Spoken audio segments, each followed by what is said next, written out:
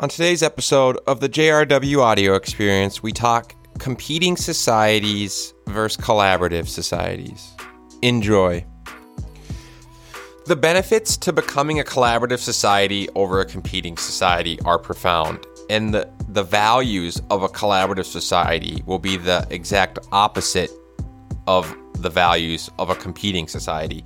All the skills, abilities, and tools that will be valued in a collaborative society will be the exact opposite of what a competitive society values. So someone that is living an altruistic life, an alternative altruistic life, will be the one that actually has the most opportunity and reward in a collaborative society.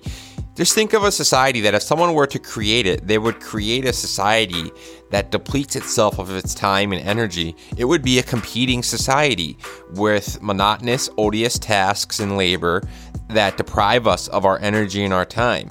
If we're consumed and controlled through the illusion of past, present, and future, because in the moment we're caught up in odious, monotonous labor and tasks, competing for resources that are scarce, we are creating and fabricating 100% through manufacturing it, a scarce, competitive, non-abundant society. And we 100% subjectively create our realities as a species. Whether or not we want to accept it and take ownership of it or not, it is the centralized structures that have created the inequities. It is the centralized structures that perpetuate the problems.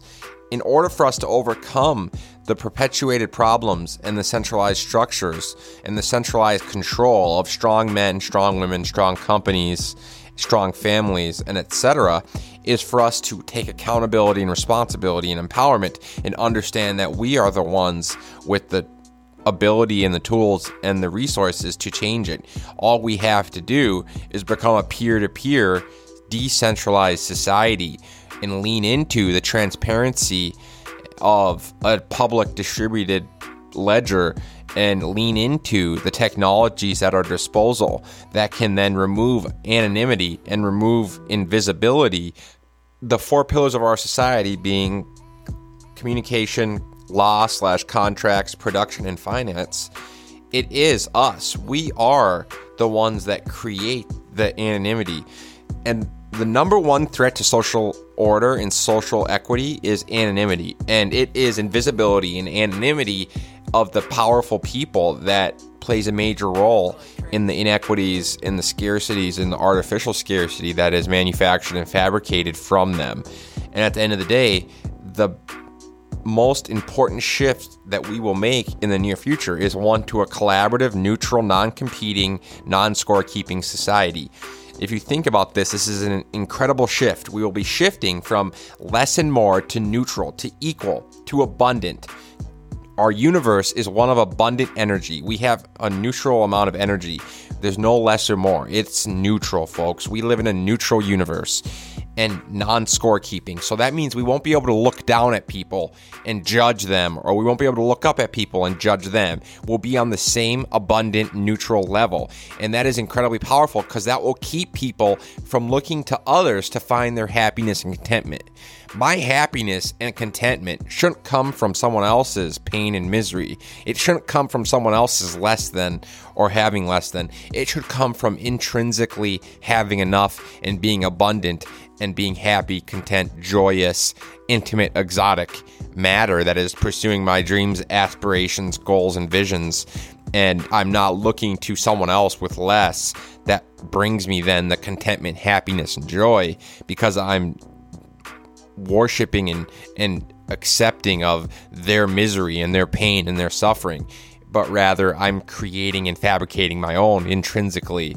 And in a neutral society that is collaborative, that is overcoming the odious, monotonous labor and tasks and the competition of scorekeeping, is one that will see massive, massive equities and massive, massive transparencies done when it comes to the anonymity and the invisibility of the coercion, of the control, of the manipulation, and of the leveraging of mediums as far as manipulation of matter, manipulation of people, manipulation of words, photos, videos, and control over the elementary particles, because it's the elementary particles that are manipulated, controlled, and coerced.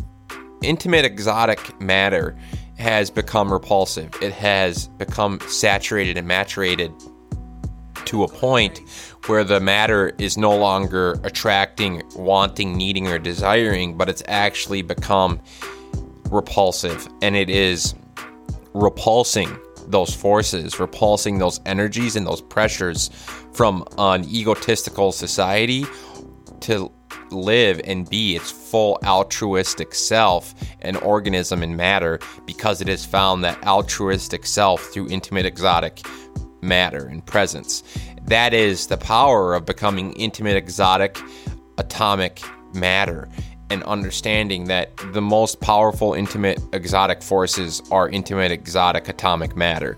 And moving forward, understanding that our galaxies, universes, and stars are connected via intimate exotic matter, and understanding the presence and the role of that is going to be absolutely essential to us shifting from the competing non-collaborative society to the collaborative, intimate, exotic, uniform society that leverages and leans into all these characteristics of love, abundance, equity, transparency, innovation, inclusiveness, and so forth, rather than competition, disconnect, division, ego, and scorekeeping, judging, and etc.